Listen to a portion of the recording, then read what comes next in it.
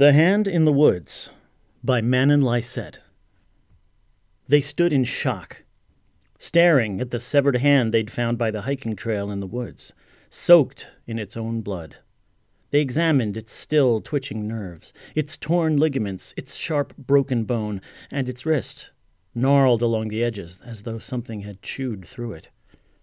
They didn't know what was more frightening: the hand's colossal size, easily towering over their bikes, or the fact that something out there was strong enough to tear it from its owner.